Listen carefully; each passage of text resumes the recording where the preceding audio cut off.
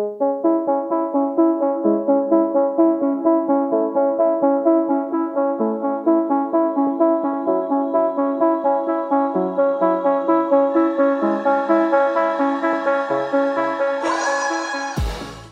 and welcome to the Blackout Podcast, where I get to talk to amazing people who do amazing things. I'm here in Healthy Minds Cooperative Boardroom with Brad Rowe. Thanks for welcoming me today. Thank you for having me.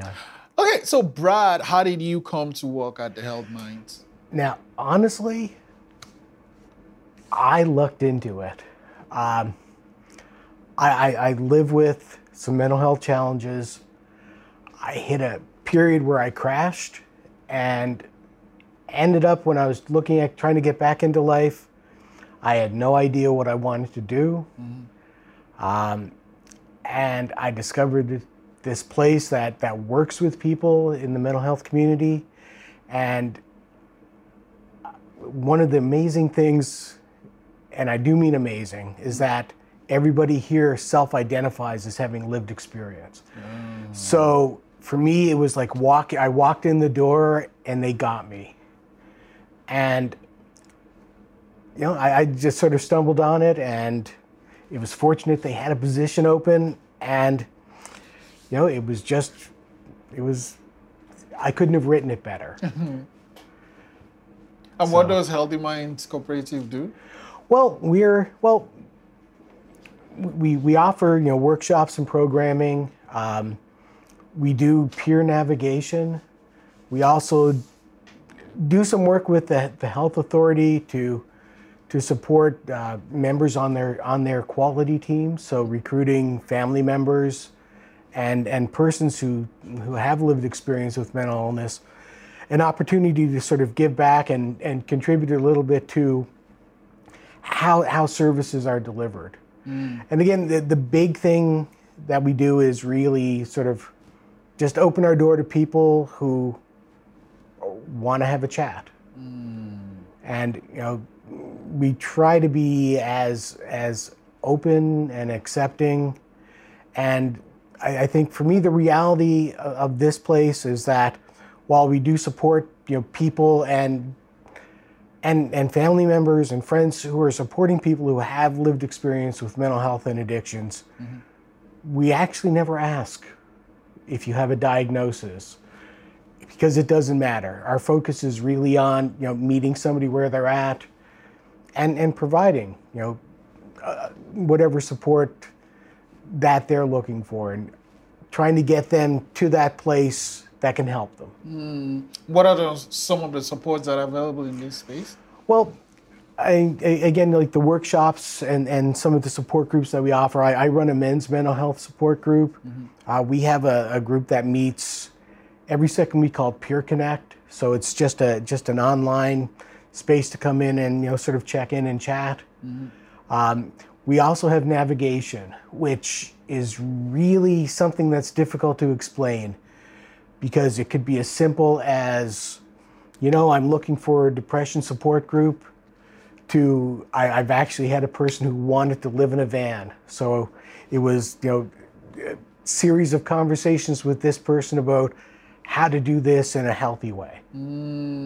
So it can be really anything, and it can be with, you know, family members talking about, you know, supports that would be available to their loved ones, ways that they can sort of support the persons that they're caring for, and ways to support themselves.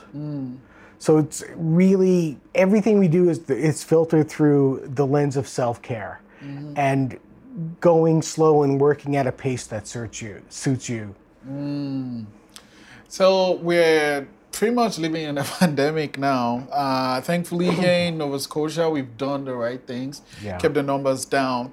But in what way did that very first lockdown affect Healthy Minds? Now, strangely,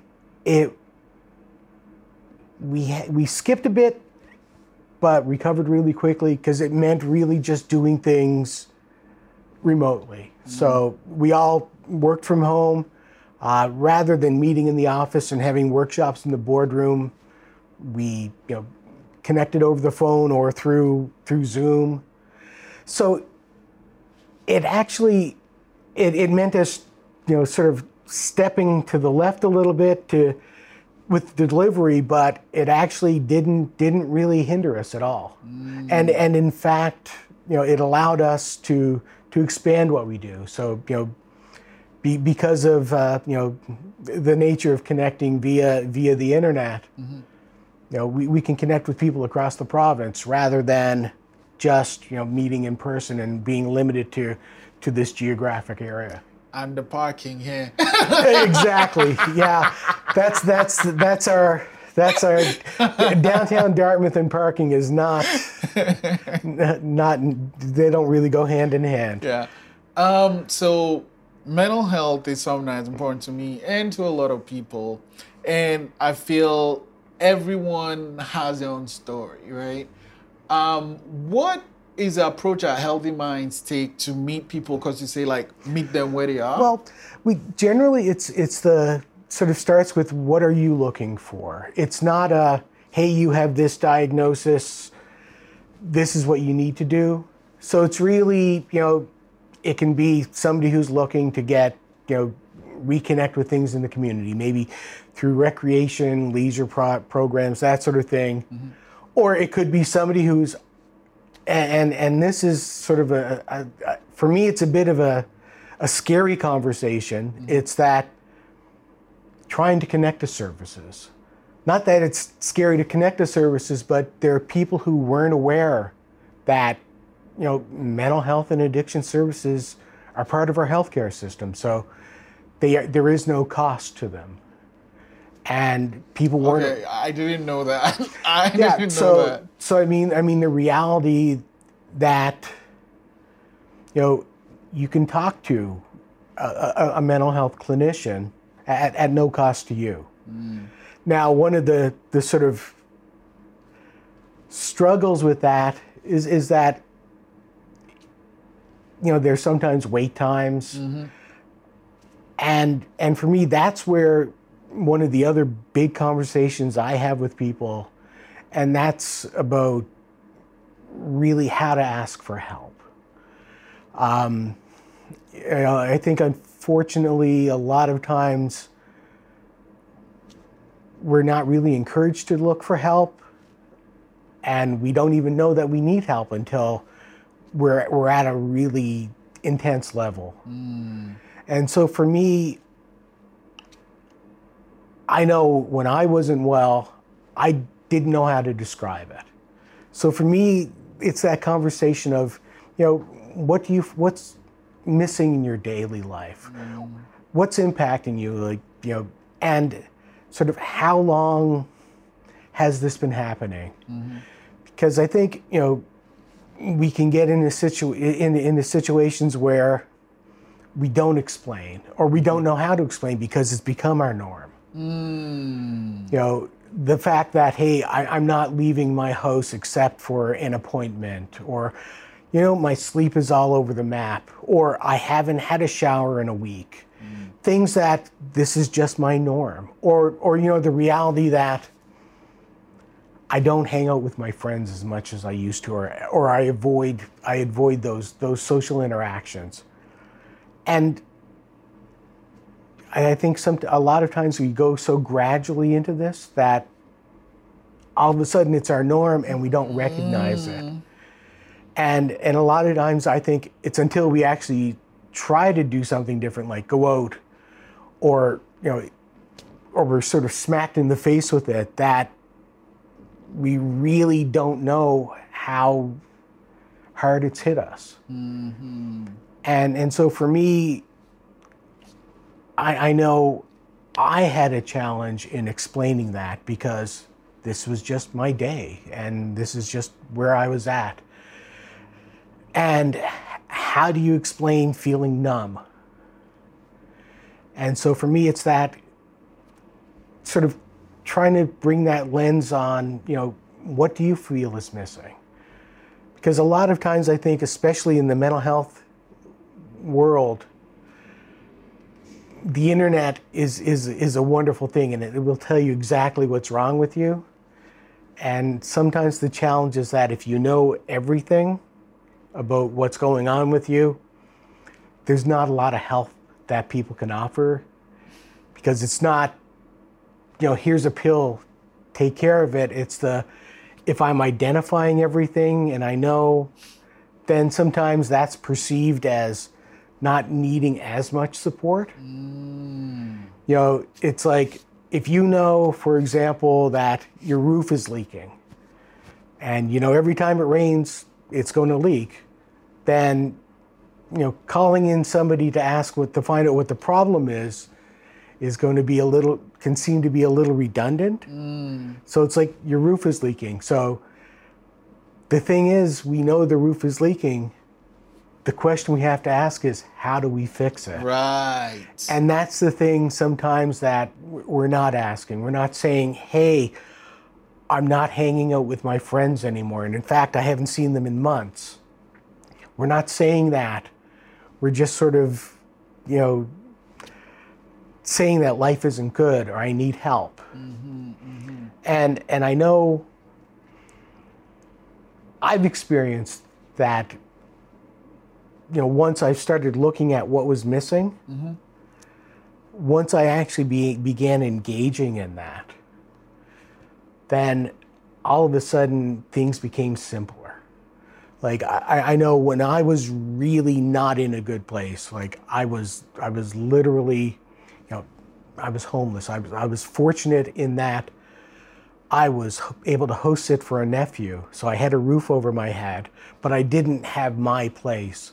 I hadn't worked in years, and I had, I made that calculated or that miscalculated error of trying to live on credit cards. Oh boy. So I was at that point where, the creditors were calling. I had no money, and for me, my life was like, I can't work, and I don't know if I'll ever be able to work. I'm sort of bumming off my nephew, and, I've got these people threatening lawsuits, and everything was so big that, it was just hopeless. But during that time, what really bothered me was the fact that, one day I woke up and I realized, wow, I haven't changed my clothes in a week. So, the debt and the job and all that stuff, things I couldn't even think about trying to address. But having a shower and putting on clean clothes was something that I could do. So for me, it's that question of like, what's poking me right now? What's missing right now? And by looking at that, that's how I think, we can address those challenges, because we're putting it into real life terms. Yeah. I could sit there and I couldn't tell you what was wrong with me. I couldn't tell you what I needed. I couldn't describe, like that classic question of, how are you feeling? Well, I was just numb. I didn't feel anything. But it bothered me. This is the thing that bothered me. And it's something that I could have an impact on. And I think, putting things in those terms of the relevance to you, and then going and from talking with clinicians, a lot of times it's that, if we can sit down and understand what you want to work on, then we can make a plan together. And I think sometimes like that ask is missing. It's like sitting here and saying, I have anxiety. Well, what does that mean? And how's that impacting you? I have anxiety and I feel a little nervous if I have to go out is one thing, but if I have anxiety and I can't leave the house, or the phone rings and I go into another room, putting those things into a perspective that can show how intense the situation is for you. And also it gives a focus on what to work on. And again, the other big thing for me is that and I don't mean to try to simplify things, but if it's simple and keeping it as simple as possible, it makes it easier for me to work with. You know, and I think, you know, like, because one of the things from my own experience and from talking with people, we sort of sometimes can experience a bit of a slowdown in our ability to process and to think, and our memory sort of slides a bit. And again, you know, when we're faced with that, simple things become so much harder. Yes.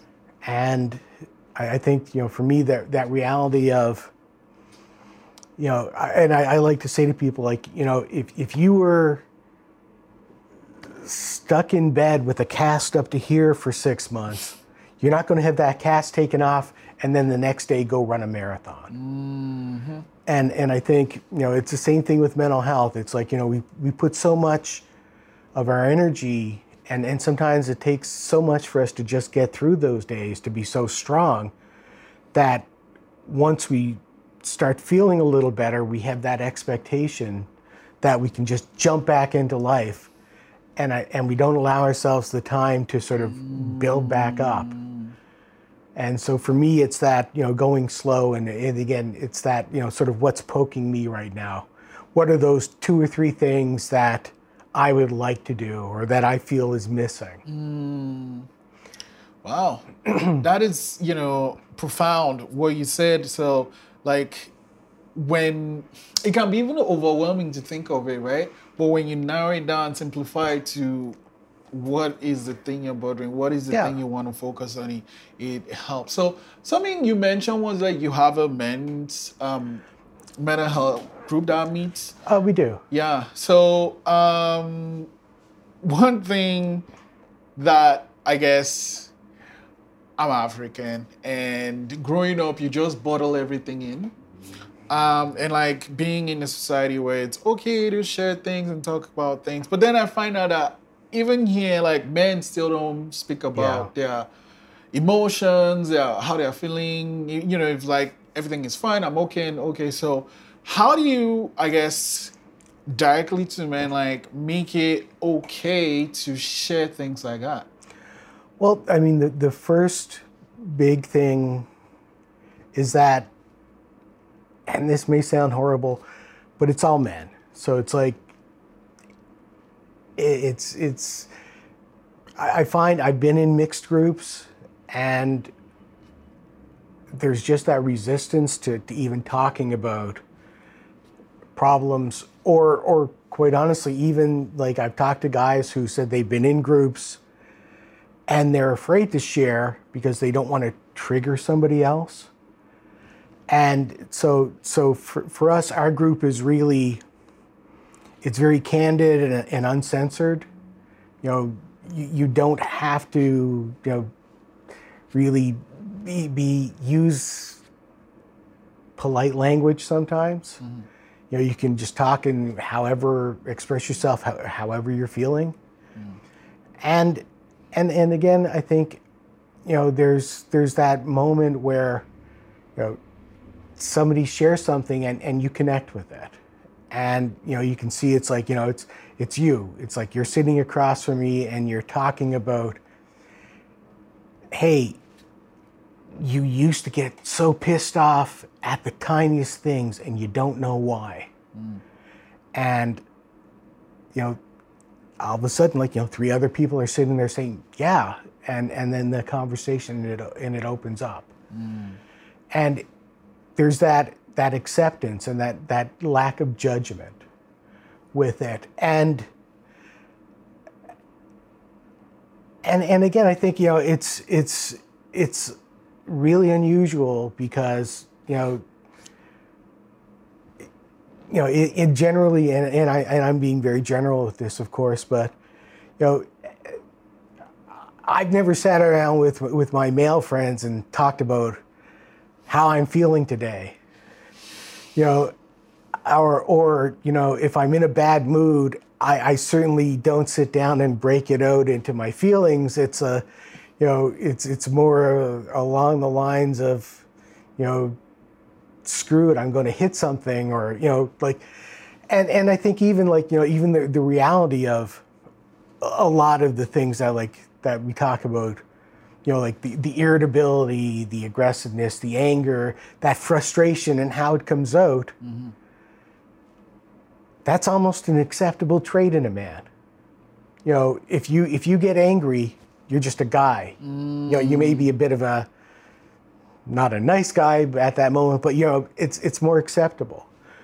Whereas, like, if you were to sit there and cry, it's totally, you know, so taboo. Yeah, nobody wants to handle or see that. Yeah. And I think, you know, creating a space where, you know, we can talk. And the reality, like with the men's group, is that the conversation is driven by the group. So it's not, let's sit down and talk feel good stuff. It's, you know, we can sit down and, you know, talk about, I mean, obviously COVID has been a big thing.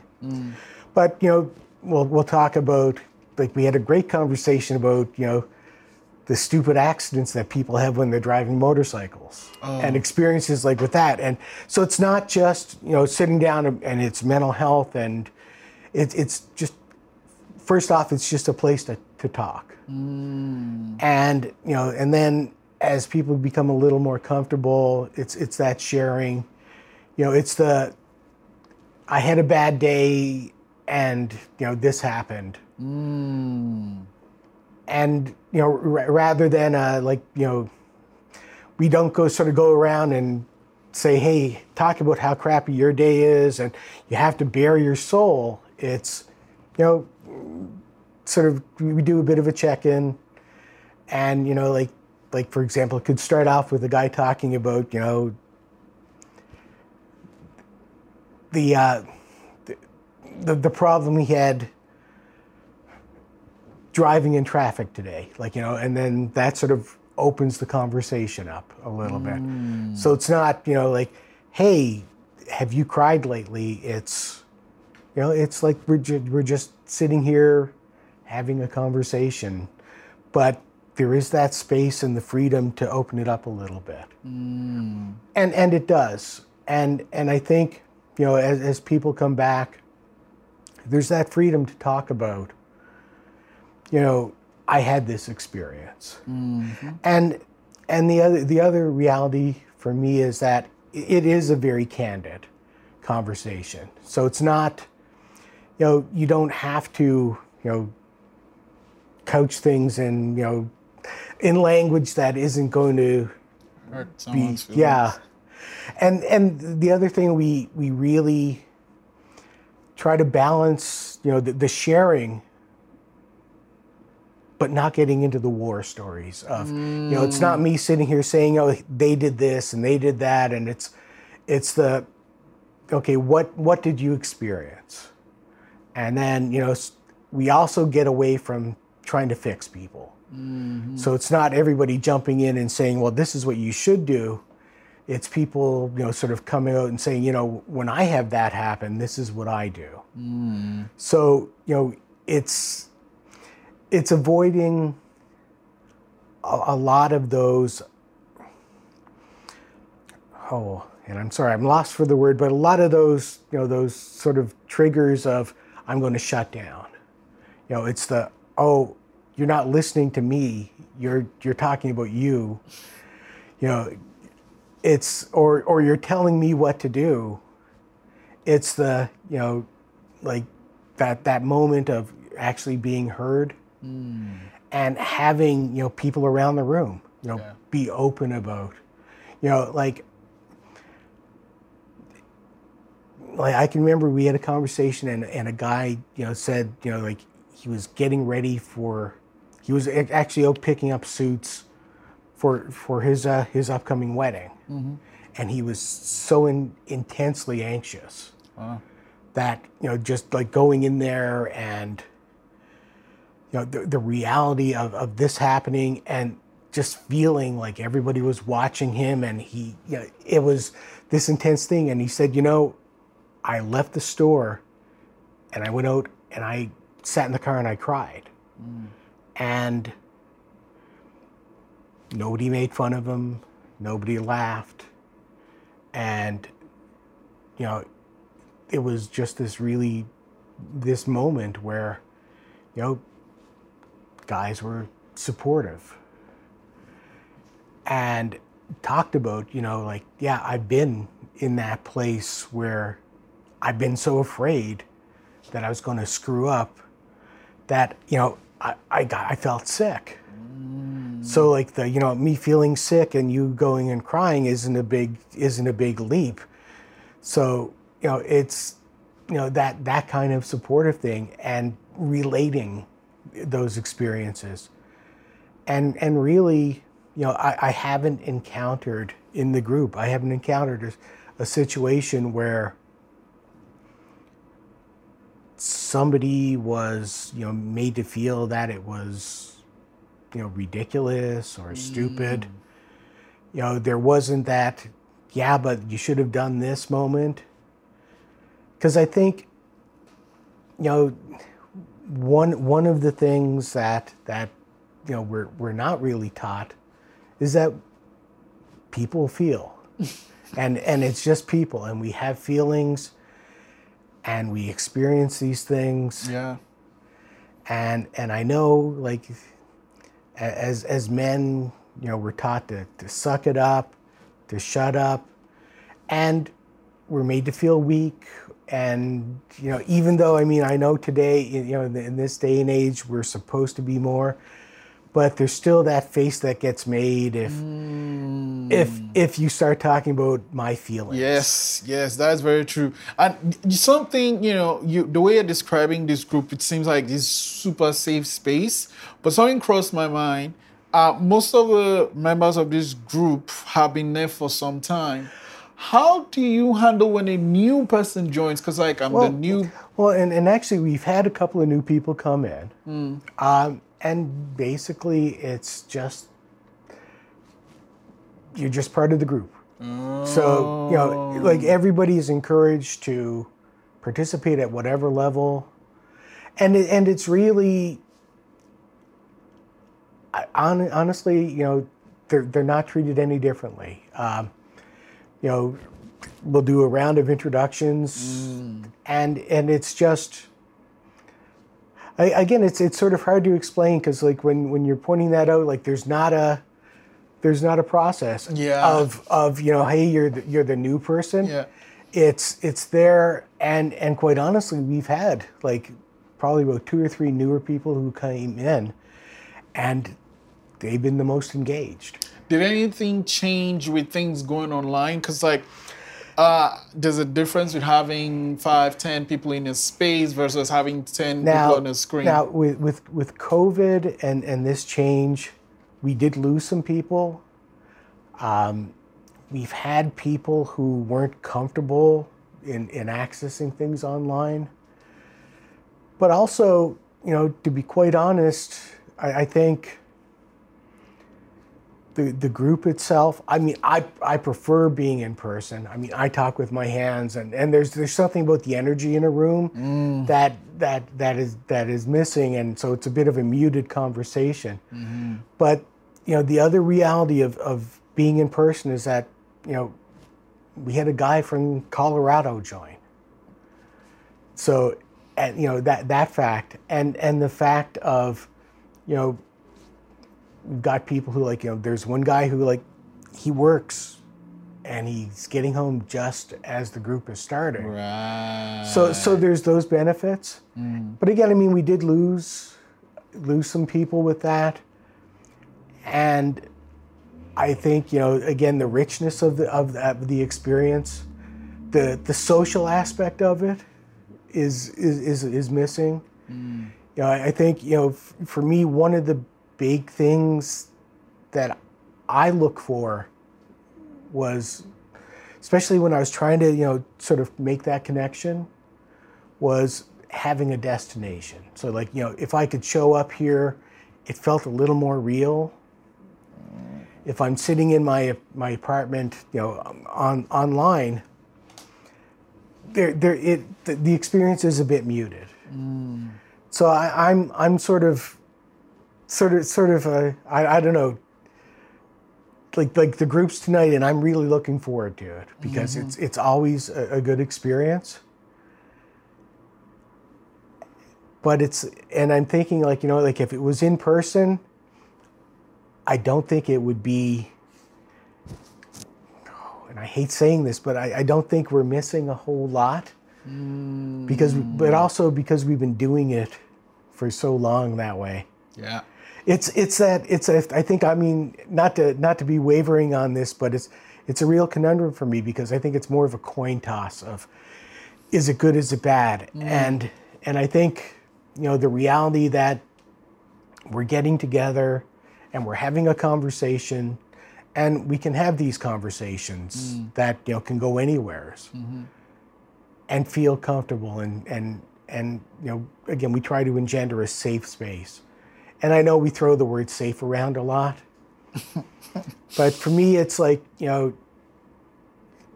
can talk about, and one of the things, like the conversations we do have occasionally is about suicide and suicidal ideation.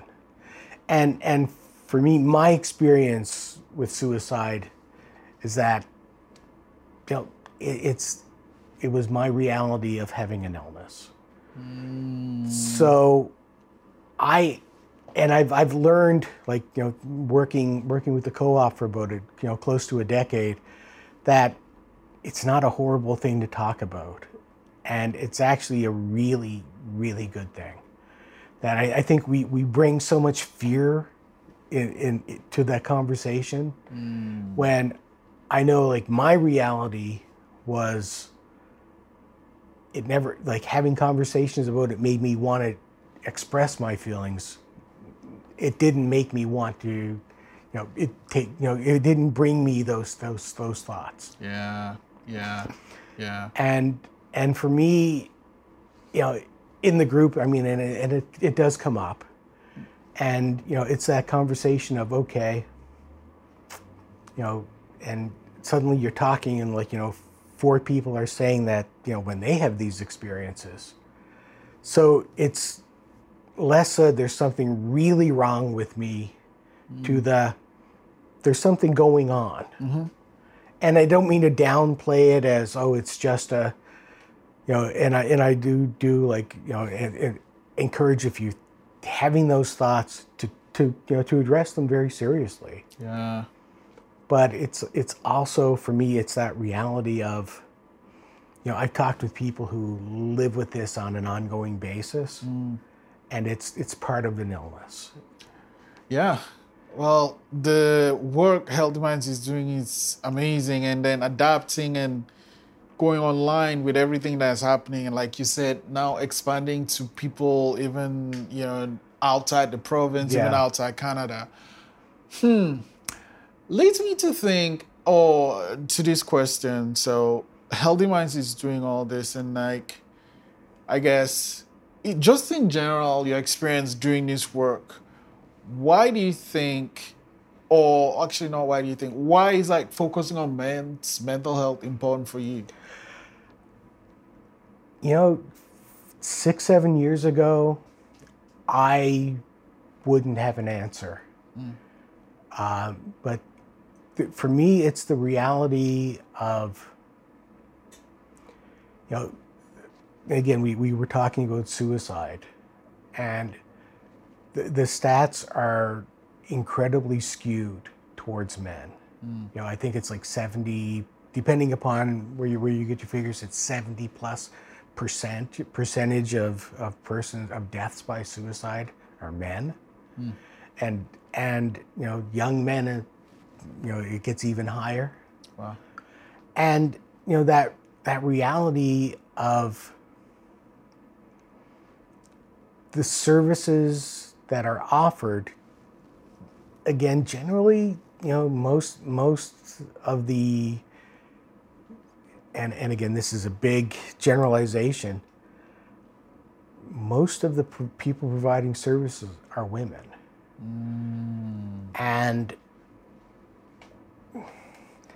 again, for me to sit down with you and talk about, I'm going to be more comfortable talking about getting pissed off and punching a wall with you than I am with a woman, because again, I know I would be afraid of how you're going to judge me. You know, am I, you know, and I don't know what kind of language we can use here, but am I just am I just some kind of asshole versus the, you know, I'm somebody who's struggling.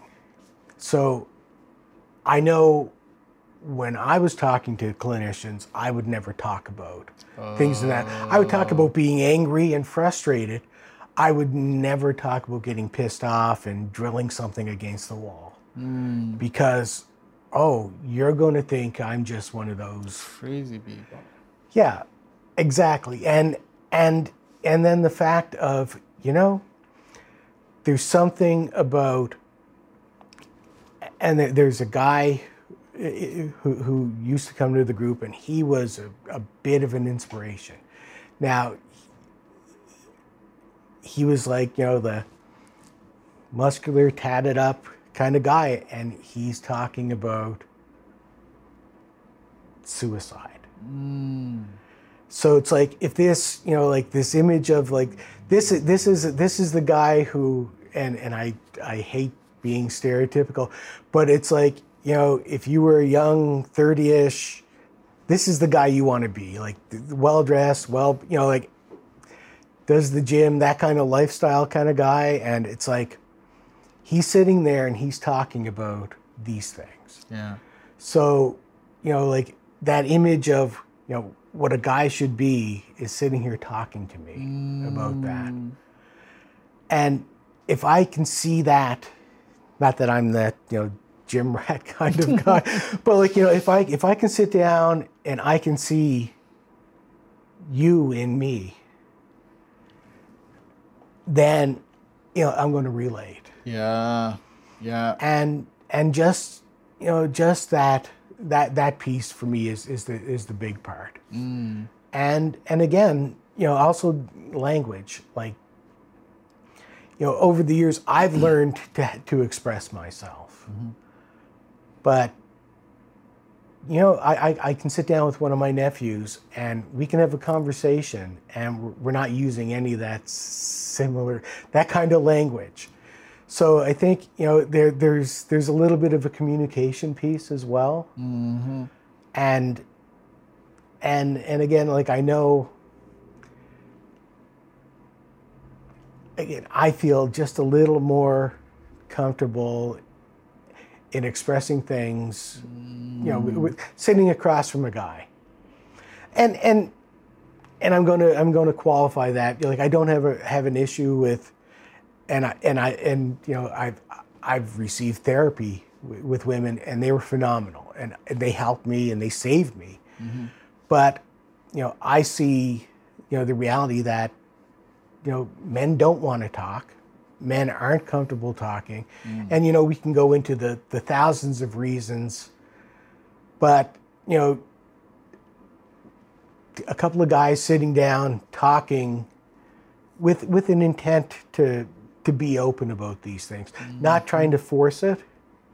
Like, I know, like there's you know, a lot of therapy surrounding men involves, you know, sort of group work outdoors and things like that. And there seems to be this, you know, this school of thought that, you know, to sit down and have that conversation isn't the best way, but to come across it as sort of an oblique kind of like, you know, we're going to go out and we're going to, you know, have a bonfire. So like, we're, you know, gathering wood and doing that. So it's like, while we're in that process of doing that, we're talking. You know, that sort of thing. Or, you know, so it's not it's more about creating that space that, and again, I use the term oblique, or, you know, sort of coming at it sideways. Because if I were to sit down with most men, and again, you know, this is a big generalization. If I sat down and said, so how did you feel? And, you know, what were you feeling when you were crying? And unless we've had that conversation a few times before, you're not going to say anything. You just zip up straight, yeah. You know, or you're going to, you know, just come off with some comment to brush me off. And that's the thing. I think, you know, it has been understated.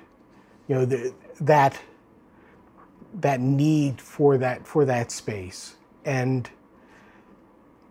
that level of understanding. And I think, you know, we're starting off with, we don't really talk about mental illness. We don't have real conversations. I mean, there's a lot more conversation going on. Yeah. But I still, like, you know, there's still that undercurrent of you don't talk about it.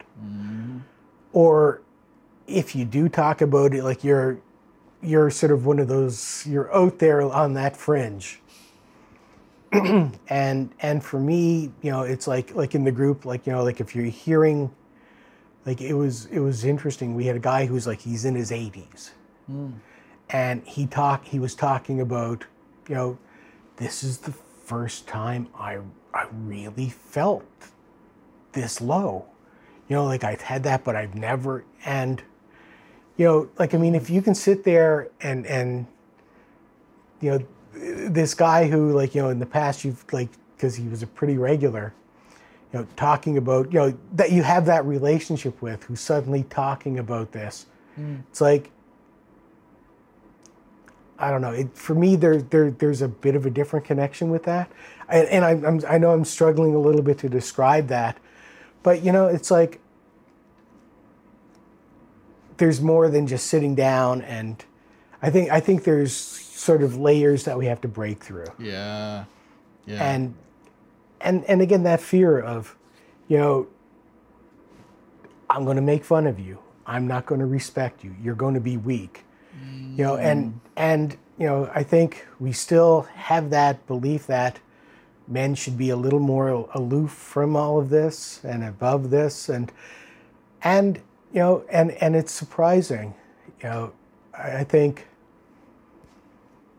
that, you know, we're still belittled for it. Like, you know, expressing your feeling, and, you know, and we you know, in this day and age, it's still very much a thing. So I want to, you know, it's great being in this space, and I'm learning so much, and as a man myself. But I want to end with this question, though. You do all this, and you've done it for these years, but, like, even though it's in a safe space and it's a group where it's all men, there's gotta be times where it's heavy. What are things you do for your own self? Now, for me, self-care is a huge thing. The reality for me is that I'm just here to be a sounding board. I don't take ownership of what you're going through. I can empathize. And I realize, you know, that when I wasn't well, and I always come back to that as my reference point, there wasn't a whole lot that people could do for me than just sort of being there. And I know for me, I'm not trying to fix you. I'm not trying to save you. I don't have the answer for you. Like, I'm not on a mission. I'm here to share some space, share a little bit of my experience, maybe learn from you too. But to sort of just normalize that and not take ownership.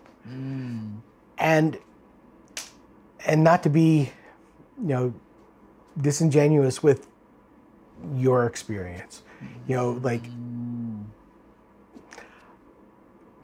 while also not trying to take it on, because I've seen people in the mental health community who, you know, you have a problem and it becomes their problem, and that for me is, first off, the biggest way for me to fail and to crash and to get sick. And I always sort of judge it from the reality of, you know, what's the piece that I'm bringing today. This is my piece. If I do that, I've seen the benefit that can have. And for me, it's also that other part of, I would like to be doing this 5 years from now. Oh. I can burn out now, or I can do this. And for me, it's setting that expectation of, you know, this is my piece. But then it's also, you know, the reality of, you know, you talked about self-care. And for me, it's I've learned to sort of connect with what I'm feeling, not the why. And allowing myself to sort of experience what I'm feeling and processing that. Because if I've learned that, you know, like, a lot of my challenges were a product of keeping that story going. And knowing that I'm never going to have an answer. That sometimes it's about accepting that, okay, this is bad. And, you know, especially, you know, if we're dealing with trying to support somebody, it's that, you know, I'm watching you suffer and struggle and hurt, and I'm feeling that. And then sometimes I also know, hey, you know, there are things that you can do, but you're not able to do it because of where you're at right now. So you get into that loop of, I'm just watching you, and then, you know, the frustration and the pain and everything. And for me, it's that, you know, I know you're safe. And for me, that's sort of that basic piece of, because I mean, I know I spent years struggling, and I know it's not overnight, and I know nobody's going to like parachute in and save the world. Yeah. So for me, it's that, you know, if I know that you're safe, and by safe I mean, you know, you're not going to, you know, take any steps that are going to be, you know, severely detrimental. You're not going to take your own life, those sorts of things. And if I know that, you know, you're not placing yourself in that kind of risk, then, you know, everything else is one day at a time, and being there, holding that space, and offering that. And again, for me, that's where the self-care piece comes in, because if I'm diving into your world and trying to save you, you know, my experience has been, and the things that I've seen is that, you know, if it's the, hey, you're drowning, I can pull you out, but I can't fix all of the reasons why you went in the first place. Yeah, yeah. And I think we get caught up in that. And again, it's, you know, I think one of the problems is that we care, and we want to help, and we want to end the suffering. And it's that piece of, if I had a magic wand, I would. Yeah. But knowing that the best thing sometimes that we can do for that person is to just take care of ourselves. Like I know when I'm talking with family members, it's that, or, you know, people, or carers or supporters, it's that, you know, it's being in a place to be able to support them when they're able to take that help. And it's a marathon, it's not a sprint. Wow. Brad, this has been an amazing time. Thank you so much for all coming into your office. And the work that Healthy Minds is doing is important. I'm going to make sure I have all the details, like for people to get in touch with Healthy Minds if they need the help. But I just want to say thank you so much for coming on the podcast today. Thank you for having me. I appreciate it. And I appreciate the work you're doing.